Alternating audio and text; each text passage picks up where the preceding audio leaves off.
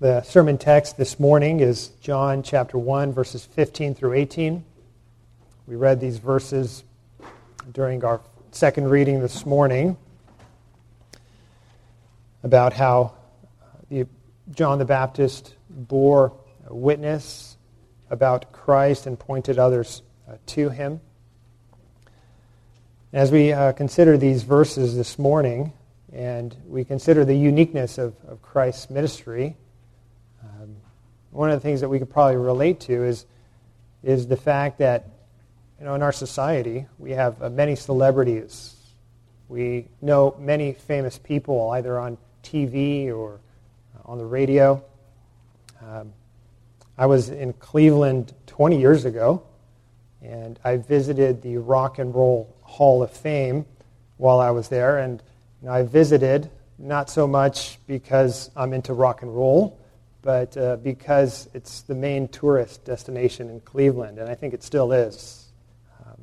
You might have visited some kind of Hall of Fame. Many professional sports, right, each have their Hall of Fame. Perhaps you've also been on the Hollywood Walk of Fame. It's actually less glamorous than it sounds if you've actually been there. Several city blocks, we know, with embedded stars in the sidewalks, names of people who have achieved a lot of fame in their industry, either musicians or actors, basically in the entertainment industry. And, the people that work in these industries, be it in professional sports or in entertainment, there is a longing to achieve entrance into these groups of fame. There's a longing to be included among these groups of great people. In fact, being a part of these groups of great people defines a high level of success and of achievement. And, often when people speak about the Lord Jesus Christ, they are comfortable with putting him in a group of other great people, one among the greats.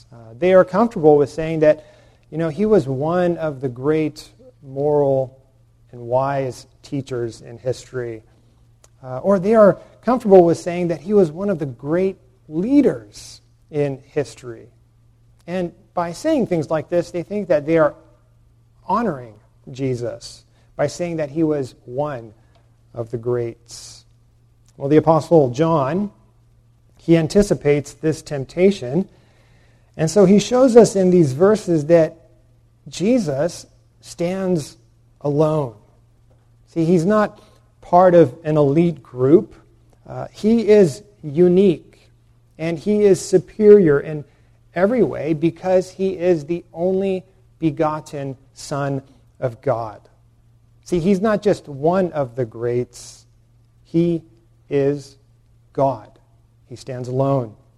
And to demonstrate this, John the Apostle, we see, compares Jesus to John the Baptist and to Moses, who were two great leaders in the history of Judaism. And the Apostle John demonstrates that Jesus is not just another leader like John the Baptist and like Moses, but he is the unique, the only begotten Son of God, that Jesus stands alone, as we see first this morning in verse 15, that only Christ is the eternal Son. Verse 15 we read, John bore witness about him and cried out, "This was he of whom I said, 'He who comes after me ranks before me, because he was before me.'" Now, the words recorded here are the words of John the Baptist. It's important to keep that straight because John the Apostle is writing and he's recording the words of John the Baptist, so it's very easy to mix them up. But the words recorded here are the words of John the Baptist, and he is recorded as saying that Jesus outranks him in power and in glory. Now, why is this important for us to understand? Well, we need to keep in mind that in Jesus' day, John the Baptist was a very famous person in Judaism. He was very influential among both the Jewish leaders and among the Jewish crowds. We know that even the Roman leaders knew of John the Baptist. Herod liked to listen to him preach. John the Baptist even had disciples who followed him around to learn from him. He was an important guy. In fact, he was so influential as a leader and as a preacher that at one point we read that some Jewish religious leaders asked John if he was the Messiah. Look at John chapter 1, verses 19 through 28. It's a passage that we'll study more next week. John chapter 1, beginning of verse 19. Notice as I read the interaction between John and the Jewish religious leaders as they are trying to figure out John's true identity. We read beginning of verse 19, "And this is the testimony of John. When the Jews sent priests and Levites from Jerusalem to ask him, 'Who are you?' he confessed and did not deny, but confessed, 'I am not the Christ.' And they asked him, 'What then, are you Elijah?' He said, 'I am not.' 'Are you the prophet?' And he answered, 'No.' So they said to him, 'Who are you? We need to give an answer to those who sent us. What do you say about yourself?' He said, 'I am the voice of one crying out in the wilderness, make straight the way of the Lord, as the prophet Isaiah said.' Now they had been sent from the Pharisees. They asked him, 'Then why are you baptizing if you are neither the Christ, nor Elijah, nor the prophet?' John answered them, 'I baptized with water, but among you stands one you do not know, even he who comes after me, the strap of whose sandal I am not worthy to untie.' These things took place in Bethany across the Jordan, where John was baptizing." Now, do you notice how they were trying to figure John the Baptist out? Because of his personality and his charisma, some thought that he might actually be the promised Messiah. But you see, as John very clearly declares in verse 15, he says, "He who comes after me ranks before me because he was before me." Now, it's significant to notice what John is saying here. He's saying that Jesus outranks him in every way. Notice that even though John was older than Jesus by about 6 months, he says very clearly here that Jesus ranks before him. Now, this is significant because this is a culture where birth order was critical. The one born first, the elder, was considered of greater importance.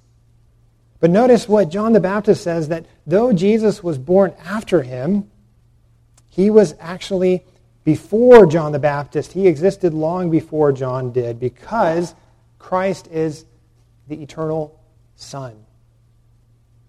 This is what makes Jesus, see, not just one among many teachers, one among many leaders and influential people in history. We do want to assert that he was a historical person, but he wasn't just a man. He was God the Son, fully man and fully God. And John the Baptist, we see, rightly did not take glory for himself. But John the Baptist knew his role as a prophet, his role to point others not to himself, but to point others to Christ, because we know that Christ alone is able to save us from our sins. We know that in Judaism, in Jesus' day, Jesus often excoriated the religious leaders because they drew attention to themselves. He often spoke of the Pharisees and the Sadducees as those who loved to draw attention to themselves.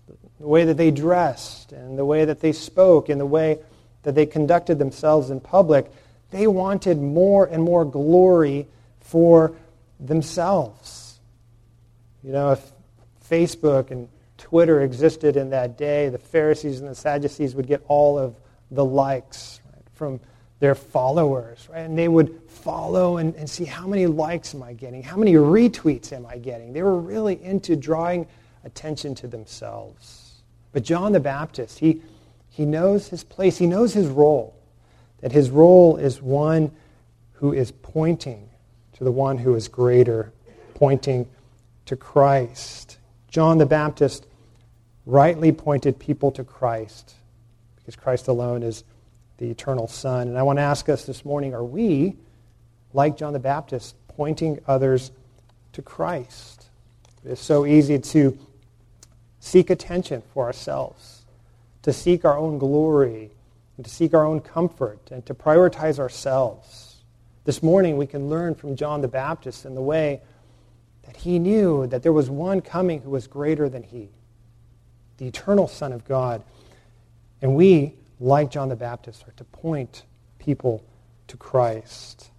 Secondly, we see that Christ is the only one who provides abundant grace. He is the eternal Son. And secondly, in our passage, we note this morning that what makes him unique is that he alone provides abundant grace.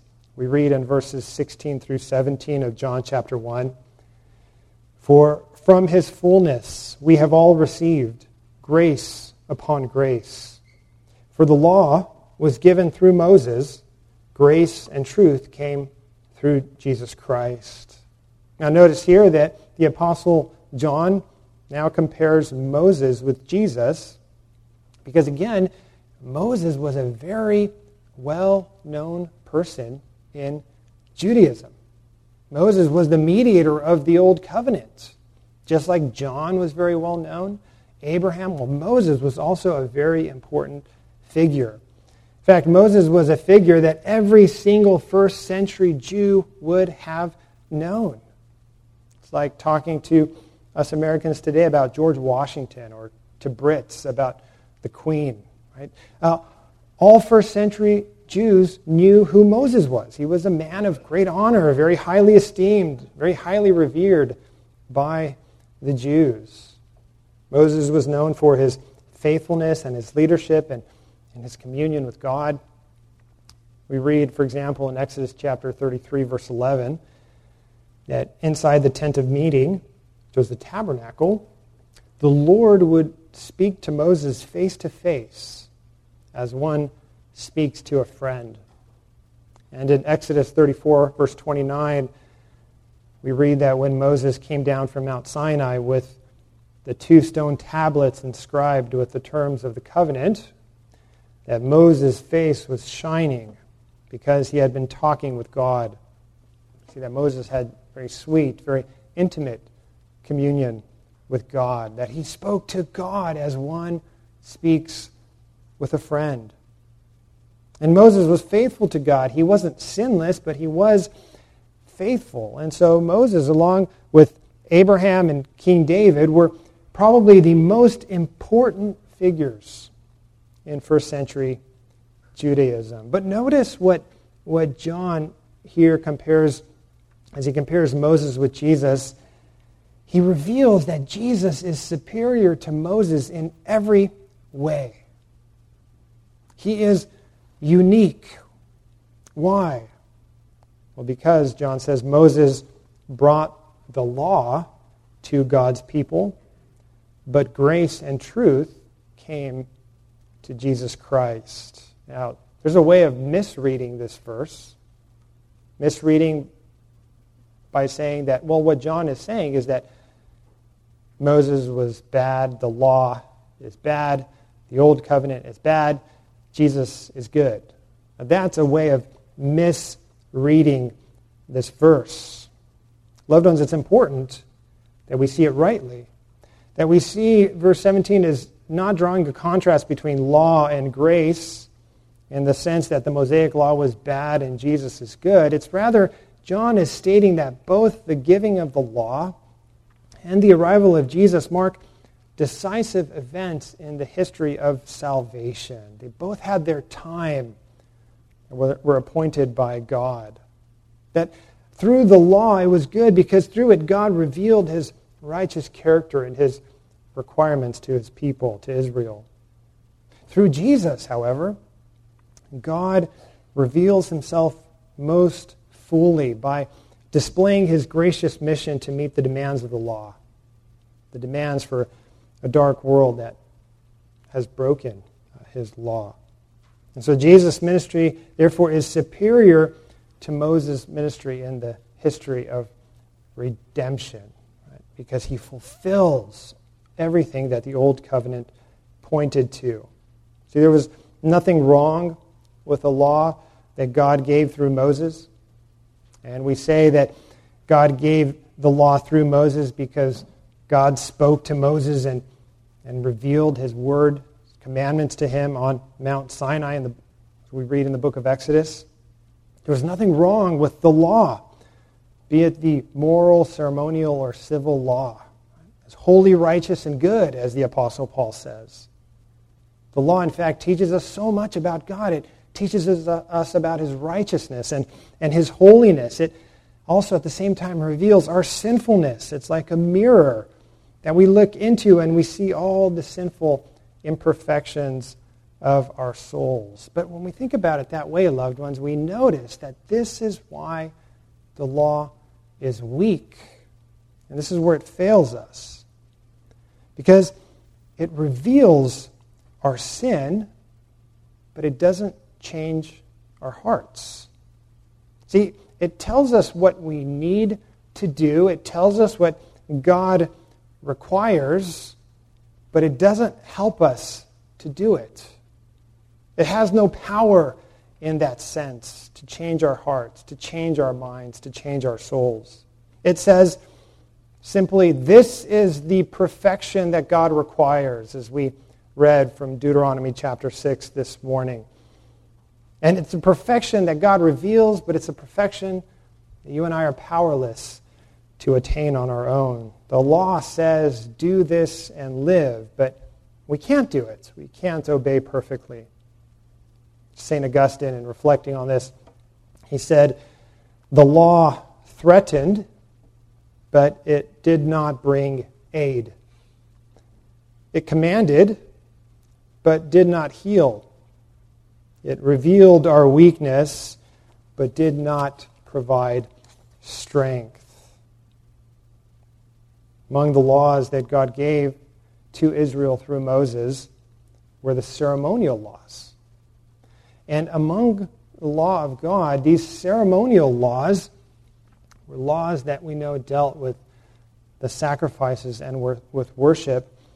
And even as God was showing Israel the perfection that he required, through the ceremonial laws, he was also teaching Israel that he would cleanse their sin fully and finally through a sacrifice. And when we think about it that way, loved ones, this is why the ministry of Jesus is superior. Because he's not just the lamb that takes away sin for a time, but we read in the scriptures that he takes away all the sins of his people for all time. And so Christ, the truth, the one to whom all the Old Covenant sacrifices and ceremonial laws pointed to, we read in Scripture that he came in the fullness of time and he accomplished our salvation. He accomplished it by fulfilling the law that condemned us. The law, the requirements that revealed our sin, but that was powerless to change us. He came, he fulfilled the law, and we read in Scripture that when we trust in his atoning work, we receive grace. We receive his unmerited favor toward sinners. So A.W. Pink explains some of the ways then that grace is better than law. Pink says, the law revealed what is in people, revealed that we are sinful. Grace reveals what is in God, that he is love. Law demanded righteousness and perfection from God's people. Grace brings righteousness and perfection to God's people. Law sentences a living person to die because we are all lawbreakers. Grace brings a dead person to life.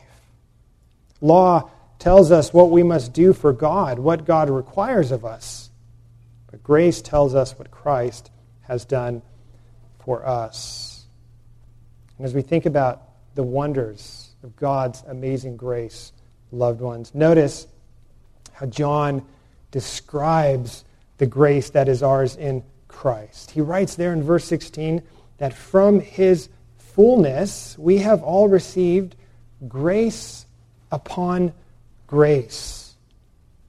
See, John is pointing out here that God's grace toward us in Christ has no limit. That Christ is full of grace, and he grants that grace toward others in abundance, toward those who believe. And by grace, he is referring to his graciousness, his loving kindness toward those whom he has chosen. Loved ones, it's a beautiful picture, isn't it, as we think about this idea of the fullness of Christ abounding to us, grace upon grace being poured out upon us. It's a beautiful picture.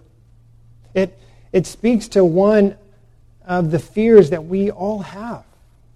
The fear that God might not forgive my sins. That perhaps I'm not a true believer. Perhaps I'm not saved. Loved ones, are you feeling that way this morning? Are you thinking, I can't be forgiven, especially since God knows what I've done? He knows the way that I've lived my life. You may be going through a particularly difficult season of life at the moment, perhaps through an illness or a trial that is testing your faith. You may be wondering, will this thing break me? Will this thing wreck my faith? Perhaps you're unsure about whether or not you will endure. Asking, is there enough grace for me in this season of life?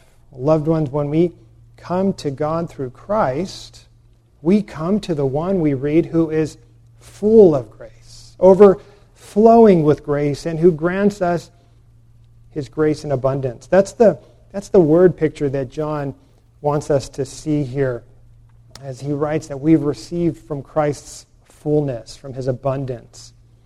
We've received grace upon grace, and it's literally translated grace replacing grace. It's like when you hold a cup under a running faucet, a faucet that's going at high volume, and you look at the water in that cup, and that cup is overflowing, but the water is constantly being replenished. And it's overflowing, but it's constantly being replenished. That's the word picture here. It's flowing toward us from Christ's abundance. Have you ever seen a great waterfall?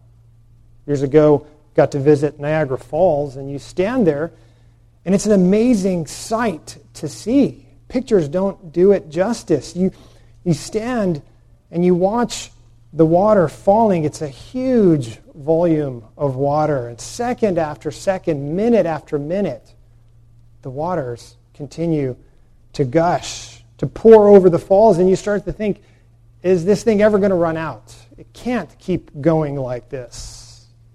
See, that's the image that we need to have when we think of God's graciousness toward us in Christ. It's grace that is abundant, flowing, unending, unlimited. So John points out in these verses that as we see Christ is superior because he is the eternal Son of God. He's superior because he provides abundant grace. Doesn't just tell us what God requires, but he fulfills the requirements, and he grants us the ability to love and to serve him.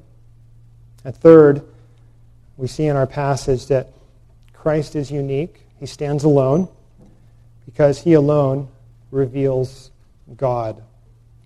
In verse 18, John writes, "No one has ever seen God, the only God, who is at the Father's side. He has made him known." As we noted earlier, God spoke with Moses as one speaks with a friend. There was this close fellowship and communion between Moses and God, but at one point, Moses asked to see God's glory. And God said to him, You cannot see my face, for man shall not see me and live. Loved ones, this is because if God were to display his full glory to a sinful human being, they would be destroyed, vaporized. John points out here, though, that though we cannot see God in his spirit-form glory, Christ has revealed God in his incarnation. That Christ has, as we read here in verse 18, Christ has made him known. Now the Greek word for made known is exegesis. And you might be familiar with that word. It's actually exegeto in Greek, but it's the word where we get the word exegesis. And it describes how theologians read the Bible. That when we exegete the Bible, what we're seeking to do is to draw out of the Bible its true meaning. Not to read into the Bible what we want it to say. That's eisegesis. That's bad. Right? But we study each passage in its context, seeking to draw out what the Scriptures mean so that we might interpret them and understand them rightly. John says that Jesus exegeted the Father, explained the Father, revealed the Father so that we might know God. Now Richard Phillips explains, he says, this is what Jesus does. He interprets and explains and exposits God to us. Jesus gives a full revelation of God in what he taught and what he did. To know what God is like and what God intends for the world, we need to study Jesus Christ. He is the Word. God speaks most plainly and eloquently in Jesus. This is what we most greatly need and what we should all most frequently seek, to know God through Jesus Christ. As Jesus prayed to the Father in John chapter 17, verse 3, he said, "And this is eternal life, that they may know you, the only true God, and Jesus Christ, whom you have sent." See, loved ones, because Christ, we know, not only speaks the Word of God to us, he is the Word of God, as John explained in the beginning of his gospel. He not only communicates, but he is the very embodiment of God's Word. Every other prophet in the history of redemption came preaching about the Word, came pointing to Jesus, but when Jesus came, he himself was and is the good news for his people. He is the embodiment of the good news. He doesn't simply announce a message. He is the message in his very person. And the implication is that if we do not know him, if we do not know him and love him, then we cannot know God. Because the only way that we can truly know God is through Jesus Christ. And this is why, friends, we need to be passionate about Jesus Christ. Not just passionate about morality and making sure that morals are being upheld in our nation. Not just passionate about doing good works, but passionate about exegeting Christ to others, pointing people to him, as John the Baptist did. On my last flight to Philadelphia, I was seated next to a Jewish rabbi, and she had her Hebrew Bible, and she was reading from the book of Exodus, the Ten Commandments to be more specific. She was reading it in the Hebrew text. And she was, I read Hebrew very slowly. I could see how fast she was reading it because of the way her finger was moving across the page. And as she was reading, I noticed what she was reading, and so we struck up a conversation. And as we talked, it was amazing to see that as much as she thought that she knew about God, about how God revealed himself in the Old Testament, she did not truly know God because she did not know Jesus Christ. See, it was clear in our conversation, which went on for a couple of hours at least, as the flight took several hours. It was clear in our conversation that Jesus remained a stumbling block for her. He was a rock of offense.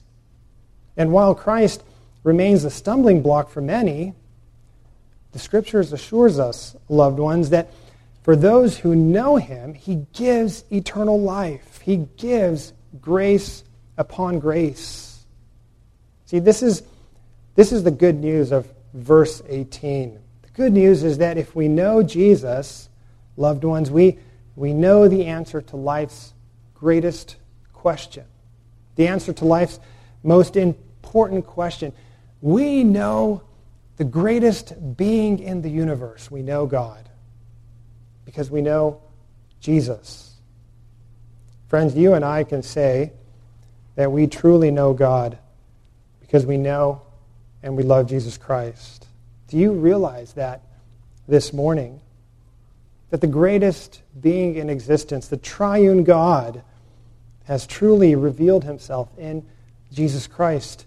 And we know him. And we love him. And the promise is that we will be with him for eternity. Amen. Let us pray. Heavenly Father, we thank you for your word, that in it we see how Christ is the sum and the substance of all of your promises in the Old Covenant. We pray, Lord, that we would know him more and more, that we would know him as Savior and as Lord, that we would know him as brother and as friend, as Savior and as shepherd. Lord, that we would know Christ intimately and truly. We thank you for the way that he has revealed your glory and your grace. And we pray that especially during seasons of difficulty in our lives, that we would rest in the fact that we know and that we are known by you. We pray these things in Jesus' name. Amen.